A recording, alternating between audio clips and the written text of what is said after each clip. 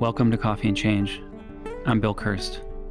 As a business professional, a U.S. veteran, a lifelong learner, and an active listener, I help others navigate, understand, and adapt to our ever-changing workplace and world.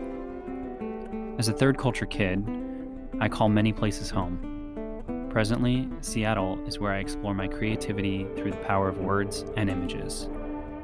In this podcast, we journey with our guests, gaining knowledge and inspiration from their stories.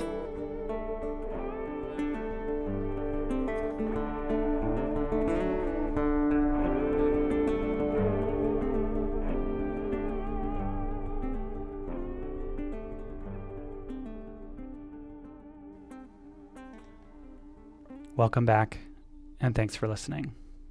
My guest on today's episode is Liz Kislik, a management consultant and executive coach, and a frequent contributor to Harvard Business Review and Forbes. Liz's TEDx talk, Why There's So Much Conflict at Work and What You Can Do to Fix It, has received more than 250,000 views. Liz specializes in developing high-performing leaders and workforces, and for 30 years has helped family-run businesses, national nonprofits, and Fortune 500 companies across the world. Enjoy the discussion.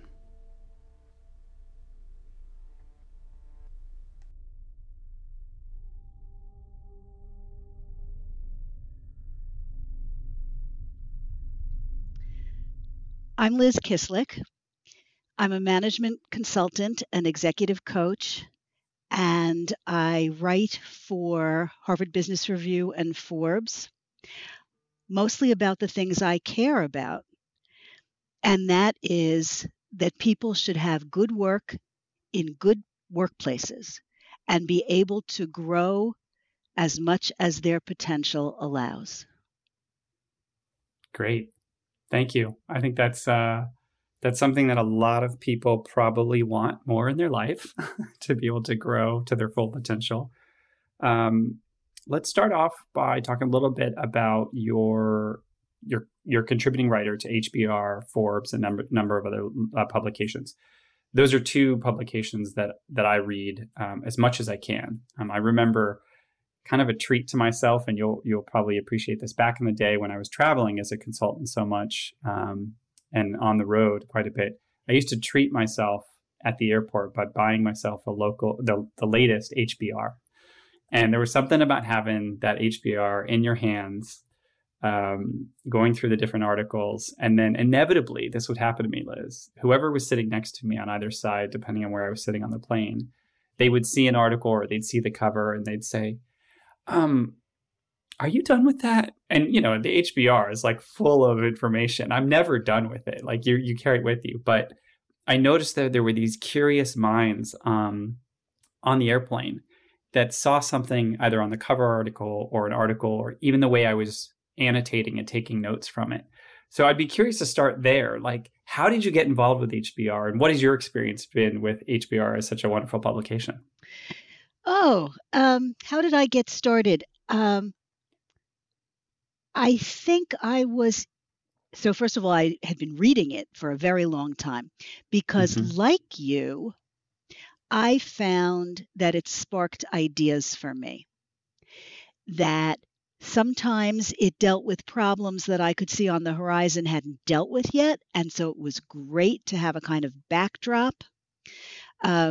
Sometimes it was a problem that I was already dealing with, but often it was just a way to think more deeply, with the great value of having lots of different ways to think more deeply at once, instead of reading a book and having a deep dive into a single subject.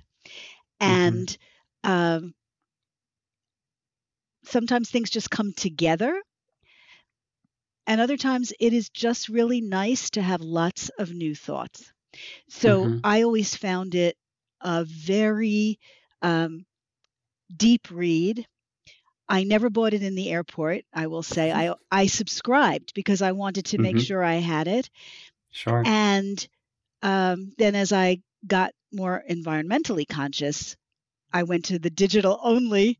Sure. Yeah. But I find that I still print out quite a few because if I want to study something, I do that better on paper than I do on screen. Mm-hmm. And I guess I had an introduction almost casually to an editor there at some point, and I sent her several fully written pieces at once Mm-hmm. so that, I mean, it was a ridiculous amount of work, but my instinct was that out of, I think it was 3 pieces at once, she was sure to like one of them. Right. And in fact, that was what happened. Um, and now the process is sometimes I pitch pieces, and sometimes my current editor says, we're looking for someone to write about these things. Are you interested? It's a dialogue now. Sure. Yeah, absolutely. One thing that you just said that just resonated with me a great deal was that the printing out of articles. People that know me and even managers I've worked for, bosses I've worked for, have known me to be that person who will go that extra step and print out an article and sort of mark it and hand it to them, almost like a curated experience. And I too found, especially on the heavier topics, the ones that talk about culture, which we're going to talk about middle management, all of those things that really are really hard to kind of finagle and get your hands around. I always felt it important to print those articles out and sit with them and walk with them and reflect on them, which is why it was hard for me to part with the magazine when somebody would ask for it, like it was a People magazine that I had just finished in 20 minutes. No, nothing against People magazine. I love that magazine as well, but chances are HBR is going to be with you a little bit longer. And then like you with the environmental imprint piece, I remember at one point my husband said to me, okay, we have stacks of HBR all over the apartment. Are you going to give them to somebody? Or are you going to? And I said, it's a great point. So one of the things we did at my last workplace was we had a little library. And I just started bringing them in and putting them there because a lot of what's in there and a lot of what you write about are topics that sustain. Yes. Right. It's not a one and done, like, oh, I figured it out, I never need to look at it again. And I have a mentee of mine also who subscribes to almost like the little booklets that HBR does, where they curate a topic about management or leadership or change, and they put their articles all in like a compendium. And his library has those, and he treats himself to that. So a lot of that resonated with me when you were talking about the importance of printing out certain things. And then you also contribute to Forbes. Is that right? Yeah, that's right. And for Forbes, I get to do something interesting that I don't do for HBR. You're right. The publishing term, and I guess in other places too, is evergreen content. Mm-hmm. Yeah. And what I mostly write about, because it's what I work on all the time, is so much of the human experience at work, for good, for not so good, for what on earth do you do about it? And humans are humans. We shift to accommodate our circumstances, and that's true whether you're talking technology, politics, whatever is in the zeitgeist at the time. Yeah. But underneath that, I believe we are still humans. And so you need to keep revisiting. I just had a question this morning, as a matter of fact, that had to do with whether I felt differently about Gen Z entrance into the workforce versus millennials. Was I still feeling that millennials were certain ways? And in fact, I hadn't felt those ways about millennials. Right. I felt quite positive about millennials from the beginning. Every cadre of less experienced people are less experienced. Right. And they are shaped by their times. But that is not a bar for working together. Of course we can work together. We just have to think about it, and it is good for all of us to work with people who are not like us. It expands our thinking, makes what we think available to a broader audience. And I mean that whether you are a writer or a leader. Mm-hmm. And so one of the things that I do for Forbes is frequently I get to interview interesting authors or senior leaders. Recently, I interviewed Michael Dowling, who is the CEO of Northwell Health, which is, I think, the largest private employer in New York State, if I have that right. And having come through 2 years of pandemic, we talked a lot about how you make decisions in uncertain times and deal with those kinds of travails, things that will be continuing and that people need all the time. Mm-hmm. So it's a great opportunity to look at what other thoughtful people are thinking and apply that to my construct of what will always be useful to help people do better and feel better at work. Right.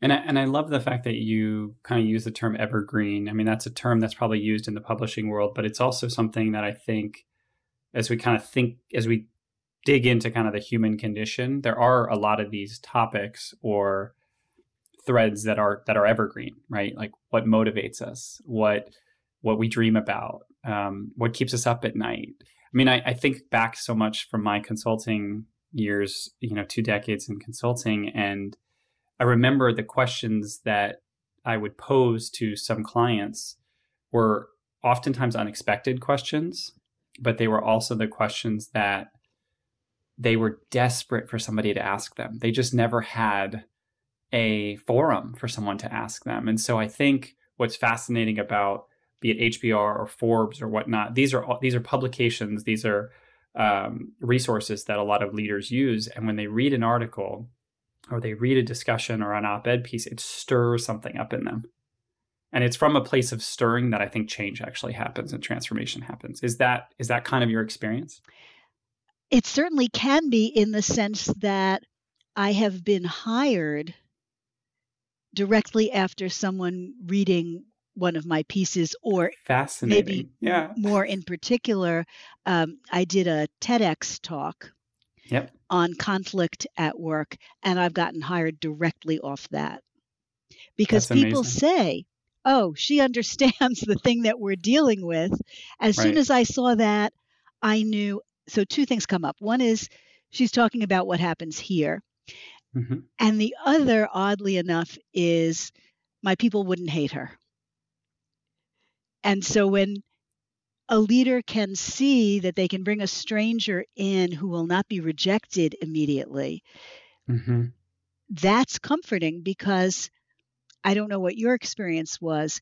For many of my projects, the consulting projects much more than the coaching, mm-hmm. it's very disruptive to go through an assessment, to pull people out of their regular daily life so that I can interview them, and sometimes interview them quite deeply.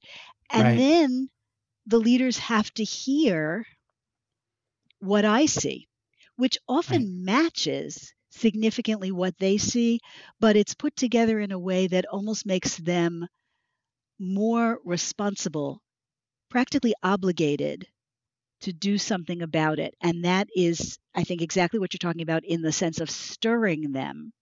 Yes. So that they see either that it's really untenable to keep experiencing the downsides they're experiencing, and sometimes that there are upsides that they are not addressing at all. They're leaving money on the table, or just not accomplishing what they could. And so any of those, in my family, we say, I can smell the wood burning. There's a deep thought process happening. Right. It's interesting. I love the fact that you brought up the TED Talk, because I watched it twice. I rewatched it this morning, and there's a piece that really jumped out to me that I loved, and you used a word, and that word was excavate, or excavation. And I love that word because it's it's evocative, right? Like it paints a picture, and you used it in a way which is we have to excavate to really kind of understand the source of conflict or the source of challenge or change. And there was something I wrote, I feel like it was maybe even 2 years ago, on LinkedIn as an article. I have to go back and look, but I essentially sort of posited that change managers, or those folks that are leading in change, are excavators. And one of the things I said in this article was, sometimes we have to lift up the rocks, right? You really have to lift up the rocks. And when you do, you're going to see bugs and you're going to see worms and but you're also going to see this entire ecosystem that lives in a way under the pressure and in the dark. And it's like you said, there's a lot of goodness in there. We can't just say, oh, that's dark and scary and moist and we don't understand it, therefore we throw it away. It's also usually the most fertile ground on which to work. And so I kind of put that out there, like, as people are leaning into this, you have to lift up the rocks. And similarly, I heard an analogy earlier this week, which was, the old adage of like, you're picking people up out of the river downstream, right? There's all these people that are like struggling, and you're like picking them out of the water. And somebody said, why don't we go upstream and find out what's pushing them in? Yep. The other word that I'll give you that I think is so important is context. Mm-hmm. The history of an organization, the things that have taken place already that some people remember and some people don't, the experiences, including triumphs and woundings that people have experienced elsewhere, they bring with them, right, to your organization. So the thing is that there are ways in which we're all the same, but there are just as many ways in which we are different. And understanding those things, and it's not that hard. You don't have to spend a week with every person, but you have to be open to knowing all the people. And that really helps first create and then cement the ability to go forward together, as opposed to going forward at odds. And going forward together doesn't mean you have to agree all the time. Disagreement is often healthy. It's often the way you come up with the best solutions. It's the way you learn more about the world you're operating in. But disagreement is something that happens along the way. It's at a point in time.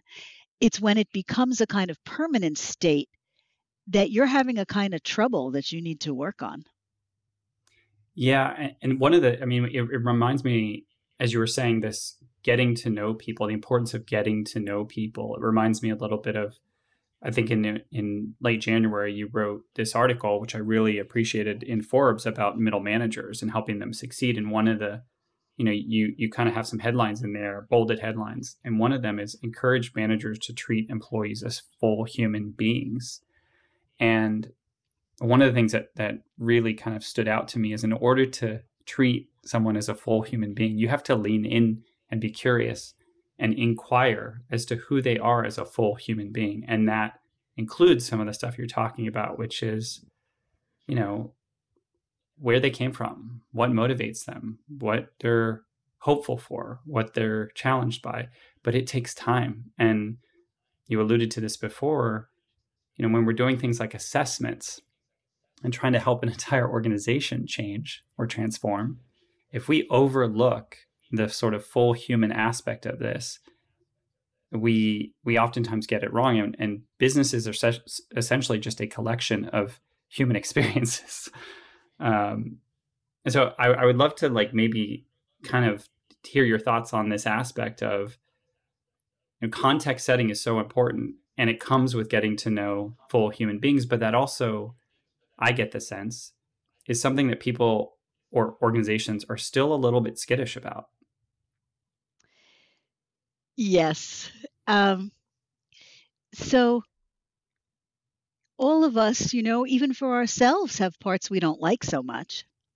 Mm-hmm. And so the idea that we're going to suddenly find parts of someone that we don't really want to deal with. Mm-hmm. That can be scary. There are people who have all kinds of reasons that their life is hard, Mm-hmm. and many managers feel beset by their responsibilities. And some of them will actually own up to the idea that they don't want to have to be responsible for somebody else's life. Mm-hmm. And it can be hard for managers to learn that you don't have to be responsible for the other person as a whole human being. You're only responsible for them at work. But you're much more effective if you understand who that whole human being is. And I want to say something that's actually pretty businessy, which is Sure. in today's labor market, if you don't know your people, a significant segment of them will be paying attention to other organizations where they can be known as themselves. And they will be looking for places where they can feel more comfortable. Wow. Like that just stirred up a whole bunch in me, Liz. I'm so glad you said that, because the fact that you said they will be looking for organizations that do choose to get to know all of them. That's so true. It's really hard for us to do our best when we feel like we're leaving a whole chunk at home or on the sidewalk or whatever it is. Mm-hmm. And there have been very interesting ways that the pandemic has taught us about this on both sides of the equation. Think of Mm-hmm. how many people really just felt better working at home because they didn't have to commute, because they could. This is not my recommendation. I don't do it myself, but there are people who almost bragged about wearing pajamas on the bottom every day. Right. Right? I I mean, could it never do happened. that either, Liz. Right. I always had to No, dress. I was like, I I actually, can't work in that attire. that's right. I dress and come to an office because that feels good to me. But for some Yeah. people, so great to be at home, so great to be able to have a kind of more civilized day and more control over your meals and more access to people you love if you live with them and all of that. And on the Mm-hmm. other hand, there have been people for whom it has been excruciatingly hard to work from home if their living environment does not match what their work environment is like. Right. If they feel that they have to blur their backgrounds or actually leave their cameras off and sometimes their microphones off because Right. they don't want people who are their work colleagues to know how many people they share an apartment with, or who are the ill people that they have to tend to from time to time, Mm-hmm. or just the fact that I know this will sound silly, but they have no taste in decor. Right. So people don't want to be judged for any of that. Mm-hmm. So we all have different needs, and finding ways to accommodate those as much as possible. I'm not talking about accommodating needs to the point where you cannot manage your business, Right. but there's usually a lot more leeway than managers often think. Mm-hmm. And I think one of the really interesting parts of this ongoing discussion that workplaces have had is, and you say this in the article, which I really appreciated, is, it starts with asking employees how they are and what's in their way of work. So even in the sense of the pandemic and working from home, and, very conscious that not everybody had that opportunity, but there were also missed opportunities for people to ask the question, what's in your way of work? Like what's getting in the way? What's something that, unbeknownst to the organization or a team or a manager, is a barrier to being successful? You mentioned the decor. It was an interesting discussion I had with a colleague probably midway through the sort of shutdown. And what was really interesting was the artwork on the walls behind this person generated more topics of conversation or questions or comments that initially were kind of conversation starters, but when sort of overused, it ended up making that particular person very self-conscious about what was on their walls. And you're right, they ended up blurring backgrounds, or they felt they went from a place of inquiry to a place of insecurity. And again, not that was the intention, but that was the impact. And so it is a balance. It's a really interesting balance that everybody's still talking a lot about. There's a difference, Bill, between what I guess I'll call caring versus scrutinizing. Yeah, it's a very good distinction. And we are scrutinized at work. Mm-hmm.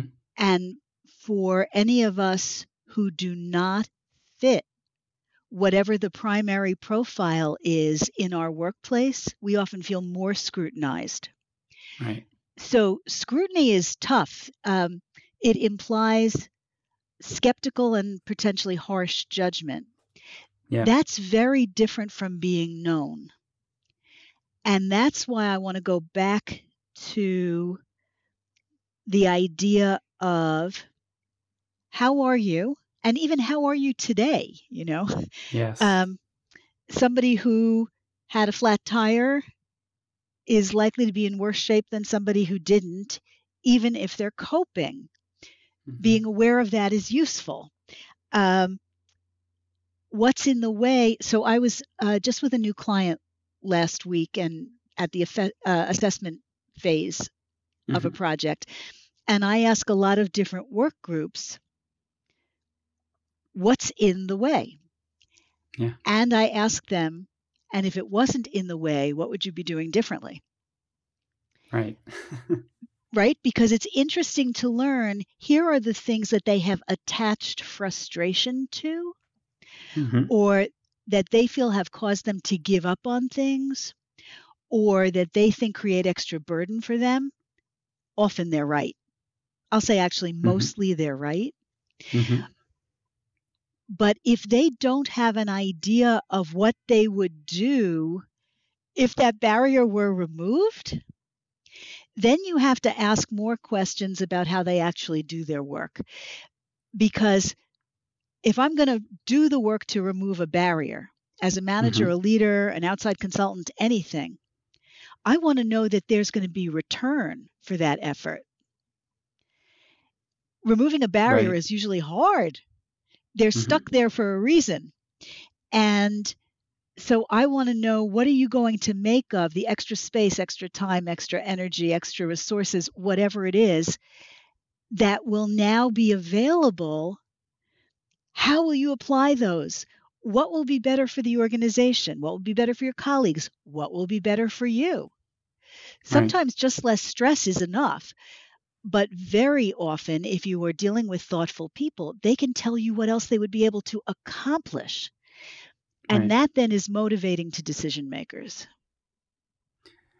And I think what's really important about what you said is that, when you give people that space back or that time back, and if they've been thoughtful about it, then chances are they've already got at least 2 to 3 ideas sort of in the hopper of, hey, this is something that time spent can generate value, can generate morale, whatever that is. But I also think, and I'm curious if you've come across this, Liz, in your time, sometimes it can be a very intimidating thing, because you say to someone, I'm going to give you back time, or I'm going to remove a barrier, or I'm going to simplify this process so that you don't have to do maybe this manual work as much. And I want you to think about how we can innovate or improve or ideate. Sometimes people get worried because they feel like, wow, now there's a whole nother set of eyes on me, a different lens of expectations, if you will, that can be daunting. Have you encountered that with people? Yeah, I will say the way you said it sounded pretty scary, actually. Right. Yeah. Right. Sometimes how people feel. Yeah. I'm going to relieve you of the burden you've been complaining about for years, but then I'm going to ask you for a completely new thing.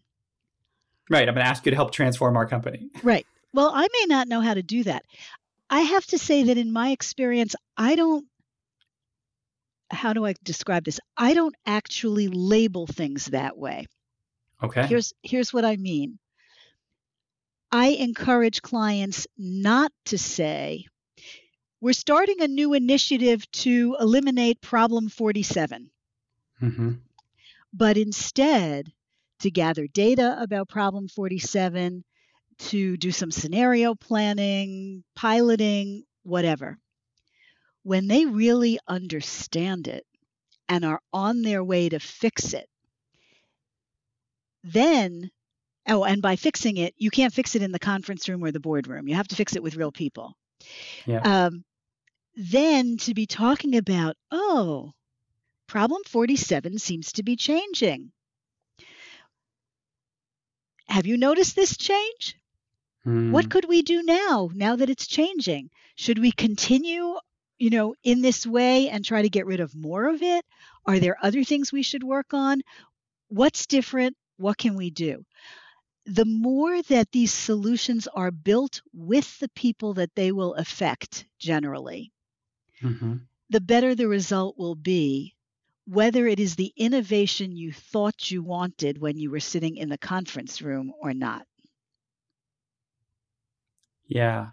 I mean, I love it because that kind of hits on this point that you made in this article that I also really loved. It's support managers to fix whatever problems they can. And even the way you just asked different questions about it. It wasn't, you didn't say, oh, well, what are you going to do for me lately? But it was, hey, what feels different about problem 47? Us having looked at it even further, or us having made these small tweaks over here. What else? Asking the question, what else? Or what are we missing? Feels less intimidating or less uninviting than that gargantuan behemoth of a question of, how are you going to help us transform? And, you talk about the importance of, if managers feel that leaders, be it in a boardroom or elsewhere, really have their backs, right? And understand that they can reconcile some of these, as you said, some of these questions, then they will be more innovative. They will naturally arrive at a place where they feel not only support, but relief. And that, I think, is something that a lot of organizations are still trying to work at, frankly.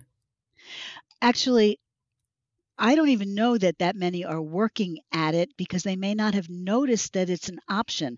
I want to go back to, you used the word relief, and Mm-hmm. that's what I was thinking about. Sometimes as you're fixing problem 47, when somebody's been sick or injured and they're getting better and maybe they're doing rehab and have exercises or have a modified routine or whatever that is, Mm-hmm. they also need to rest more. Yeah. And working on problem 47 in some ways is more exhausting than just living with the problem 47 we know. We're used to that exhaustion. We're heading toward burnout, but we know what we're dealing with. When we shift the problem, everything is new.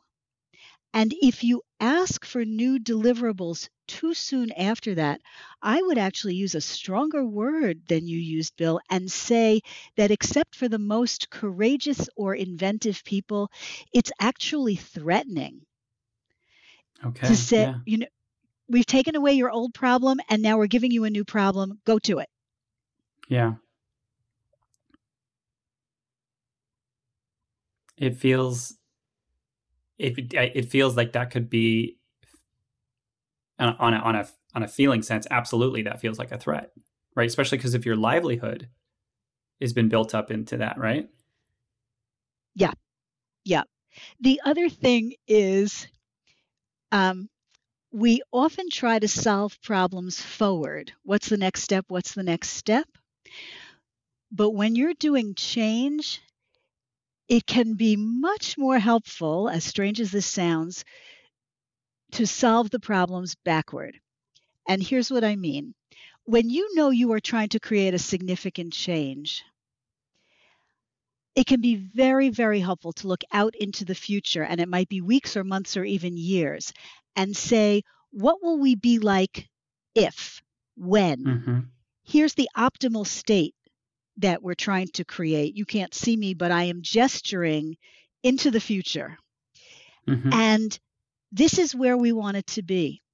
When you can hold up that picture of this is where we are heading. So, what would we have to do just before that? Say that picture is 6 months out. What would we do at 5 months, 4 months, 3 months? So Right. now from today, as we are manipulating and dealing with problem 47, it's actually easier to see what some of the next steps might be Mm-hmm. to get to the 2 or 3 month point rather than just make it a blank canvas as if there are no goals except what you, the manager, can come up with yourself. Right. Which even that is a daunting thing, right? It's that aspect of, as a manager, you're expected to figure it all out. The analogy sometimes I'll give people is if you take a road trip somewhere, if you take a really long road trip somewhere, yes, the final destination, you want to end up there, by this date. But mostly what you'll probably do is find waypoints along the way. You'll find stopping points, points of interest where you're going to refuel, where you're going to eat, where you're going to sleep. And all of those investments in time and planning make it that much better when you do arrive at the destination. But to just sort of skip that step and say, we're going to end up in Orlando on this day and only focus on that could be, for some, depending, quite unsettling because people want to know, well, what are the pieces that we're going to do along the way to make sure we're tracking or that we stay safe or that we take the optimal approach, or conversely, take a very roundabout way to get there because of the things we're going to learn along the way. And I think that's, as you're describing, sort of that backwards planning that oftentimes we skip because we're so focused on the endpoint. Yeah, that's a beautiful metaphor, and I want to add something to it. Please, yeah. So I think it's really incumbent on leaders to provide certain guidance for that trip. For example, we're going to end up in Orlando. Our biggest priorities along the way are the national parks. Yeah. I want to make sure we see the national parks. I also care about a good restaurant every once in a while, but I'd give one of those up rather than missing a national park. Something Right. that says, here are the priorities. Here are the crucial aspects of this that cannot be forgotten, and in effect, that you will be evaluated on when we look back at the trip. So it's not just the nervousness or fearfulness of how do I chart the course, but it is also what will mean success. In some organizations, they actually don't care how you get there. Those are very right. Those are very challenging places to work and often not very safe places. But if they care how you get there and don't explain it, then you're in trouble all the time too. Yeah. And that piece around care is kind of the last area I'd love to talk a little bit about before kind of letting the listeners know a little bit more about where they can find this incredible work you're doing.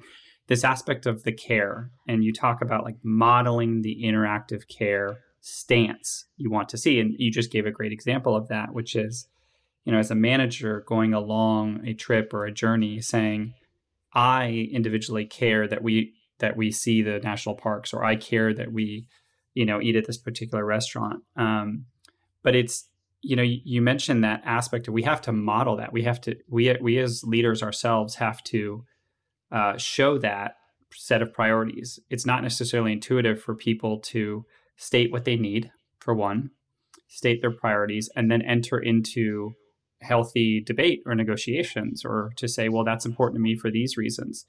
And I think one of the huge lessons we're seeing amidst the pandemic, which is still raging on for a lot of people around the world, is how do we model that care system, that stance of I care and I want to see and help my teams along any journey, no matter how small or big that is. So I would love some thoughts on that, because that the word care, capital C care, to me was not something that was in the daily vernacular of a lot of organizations in the past that I've worked with.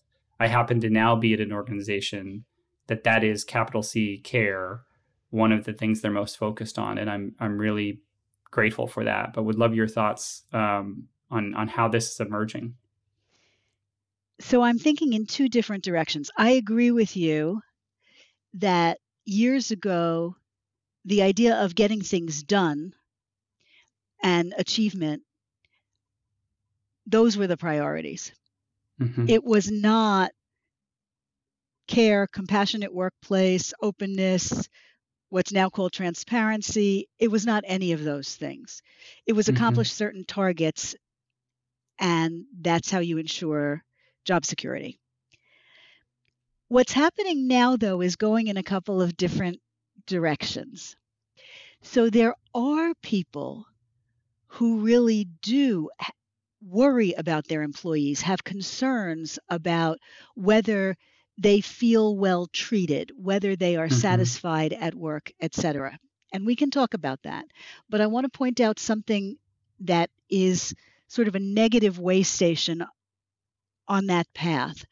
And that's people who talk about things like caring or respect in the abstract, but don't actually model it. Yeah. And that's pretty prevalent. Yes, it is.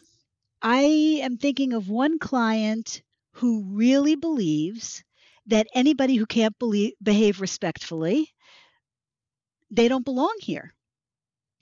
And he will say that, but he does not understand that some of his joking or some of his pushing, his peers, senior person, his peers, look to subordinates and other juniors as if he does not respect. And it's not clear whether he really does respect and this is just the way he behaves and it is okay with him and his colleague in that interaction, or if he also doesn't know that his colleague feels disrespected. And my position on this would be, whatever you want to see in people with less power than you have to be doing it yourself, actually, physically, verbally, all the time. Otherwise, they don't believe you. Right. They know it's not necessary. You're not doing it. Right. And it's a dissonance. Yeah. Correct. It's a dissonance. And more people have become successful over time by being like their boss. Yes. Or by delivering what their boss says they want, than by behaving the way the boss says is important. Right. Now, that may be shifting some now. I am hopeful that it is shifting, but it is not a massive shift across the entire culture. Right. And, it brings to mind an example that I remember was a pretty uncomfortable moment, but one that stuck with me. And that is, there was a leader that made a declaration in a boardroom. And their declaration essentially said, if you're not losing sleep every night, you're not working hard enough on this. Oh, God. And I chose to speak up in that moment and disagree. Because I said to this particular leader amongst my peers, I prioritize my sleep so that when I do show up here, or I do show up on a client site, or I do show up that I'm actually able to do my best work, which in turn supports what we're trying to do here. So I disagree with what you're saying. Like, I don't think loss of sleep is a metric or measure that contributes to revenue growth. But I remember that being a very risky interaction.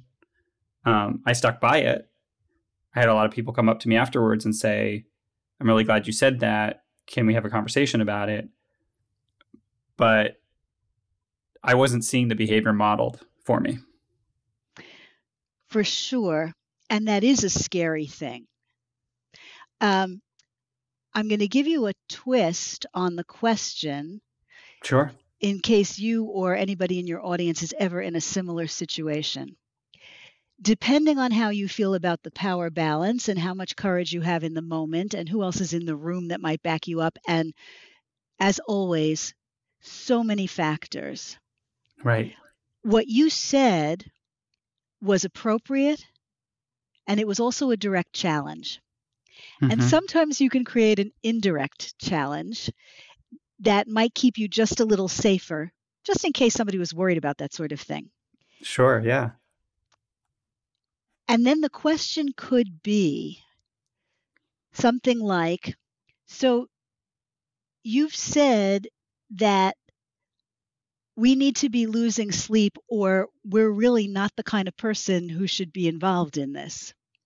We need to be taking it that seriously. I just want to check, are you speaking literally about sleep, or are you looking for some kind of measure of commitment or intensity or dedication? Right.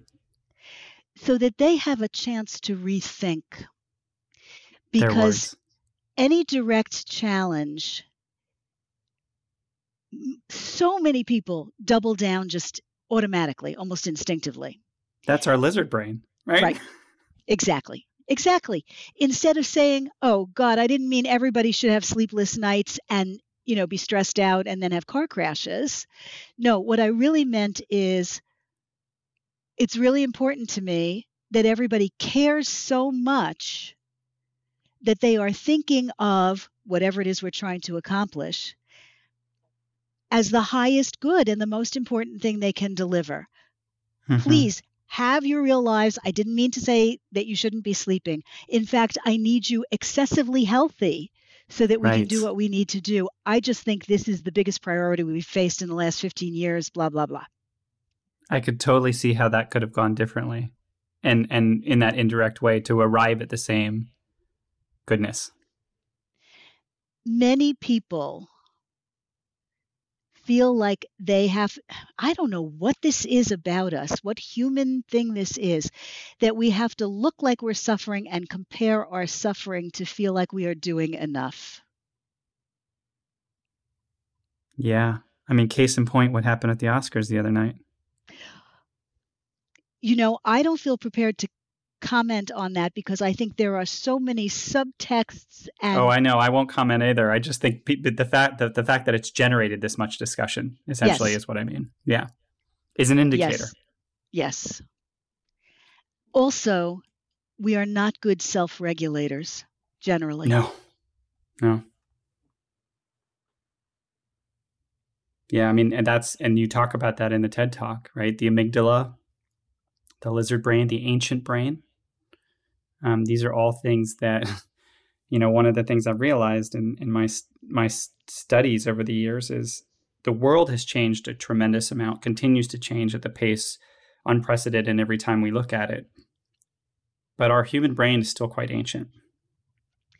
Yes, and I'll give you a wonderful misquoted quote from Rick Hansen, who I think has a doctorate in psychology, neuroscience.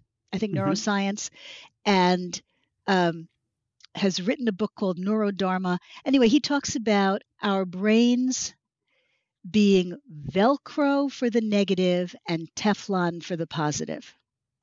That's a great reminder, yeah. Right? Because in the jungle, if you were mistaken about the negative, you'd be dead. you would Right. have no chance to continue looking for the positive. But if you happen to miss the positive one day, you were okay. Yeah, you had another day. Yeah. Right, right. So we're really trained. And that's why we are so inclined to see threat. Our primitive response is all about, is there danger? Is there threat? Am I secure? Is it safe here? Mm-hmm. And until we feel satisfied in some way about those things, we do not function well. Yeah. Well, I knew we wouldn't unpack all the answers in an hour. But I can tell you that I like just chatting through this and even your approach. It's so, and you probably know this from your clients, it has such a calming effect. So like, even just talking and listening and I got this with the TED Talk too. Like you have a very grounding approach, which I really appreciate because of the same aspect of when we're in this world that is fast moving and we're trying to discern threat versus inquiry versus opportunity, it can be really hard to find people that bring us back to that place of like, okay, care for who you are and understand who you are and see what's under the surface. So I want to thank you for that first and foremost. I'm glad our paths crossed. I would also love for you to take the opportunity to tell some listeners about where they can find more about you, the work you're doing. Obviously, we mentioned HBR and Forbes. I'm hoping people will kind of tune in and then read and follow. But would love for you to take an opportunity to tell people where they can find out more about the work you're doing, maybe reach out to you and benefit like I have done just this past hour. Bill, I really appreciate what you said. It's so gratifying about the groundedness. And those are things I think about all the time. And so I just thank you. That's, I appreciate it very much. And in terms of finding more stuff, really the place to go is actually my website, because I have there everything I've written in the last 10 plus years, which is a lot of stuff. I can imagine, yeah. And, podcast recordings, and the TEDx is there, or you can find it on TED.com. The website is www.lizkislik.com. And for any of your listeners who are interested, there's a free ebook there on how to manage the interpersonal aspects of conflict at work. That can be helpful. And you can get my weekly blog or my monthly newsletter or both. And there's a lot of content. Great. I appreciate you pointing people to that. And I know like I had bookmarked it this morning and was looking at a lot of this stuff as well. It's one of these things. It's always a really nice reminder for those of us that have the privilege to do this work for as long as we've had the opportunity to do it. And I'll kind of bring it back to where we first started when you were talking about the intergenerational work. One of the terms that I was beatified with in many a workplace was the millennial whisperer. And I was really proud of that and continued to be, because what was interesting is a lot of times I worked with people in multiple generations in the workplace, because as a change manager, you lead people through change. And that's the one thing that is totally inclusive. Everybody's going through it. But I had this really interesting experience where a lot of those in Generation X would start to say the things that a lot of people make mistakes and assumptions about different generations, one of those generations being millennials.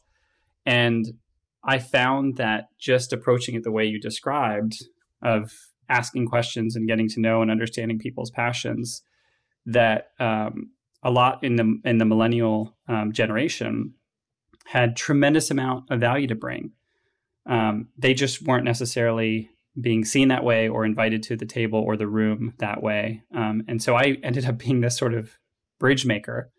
And they ended up coining it the millennial whisperer.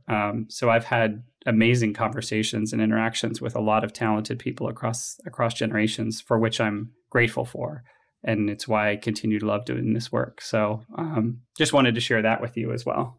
Yeah, now you can start on Gen Z, because I know I'm super, and Gen Z makes me even more inspired. Yep. The things that they're taking on as we see right before us, in terms of the activism, the passion, the inquiry, the space, all of that. So I know it's like a whole nother career ahead of us, right? It's very enlivening. Mm-hmm. I will say that it is classically difficult for experienced people to think that inexperienced people can help them. Right. And not only is that, sometimes it's true. I mean, sometimes it's true, but it is mistaken to generalize in that way. Right. And one of the most wonderful opportunities is when an experienced person actually has to think about, how do I explain this to somebody who doesn't already know it? Absolutely. That's where you find the holes. That's where you find the discontinuities and the things you patched together when you had to in a pinch once. Mm-hmm. There are opportunities to make everything better and to learn what you actually think. Right. I absolutely agree with that. I mean, that's why childlike wonder. I've written on this a number of times as well, as, try and move through the world with childlike wonder, or ask a child, or trying to explain to your child what you do all day. I mean, I remember years ago, my mom used to just say, "What do you do all day? I don't know what change management is." And, I tried to explain it to her in the textbook way, and it never quite resonated. And then years later, I was at a board meeting with another change management person from McKinsey, and she said she explained it to her 4-year-old daughter, and her daughter said, "So you're a doctor for businesses?" And I thought that was perfect. So I explained that to my mom, and my mom was like, "Why didn't you say that years ago?" It's like, because it took a 4-year-old to deduce it, to slim it down. So Right. Yeah, childlike wonder is a tool and a gift that I like to bring into this work often. Yeah. And I actually think with that last story, you made several points at once. Yeah, absolutely. Well, Liz, thank you so much for your time. I'm really grateful that our paths connected. And I look forward to kind of echoing out the great work you're doing. If there's anything I can do to help you along the way, feel free to reach out. Likewise, I really enjoyed speaking with you. Thanks very much.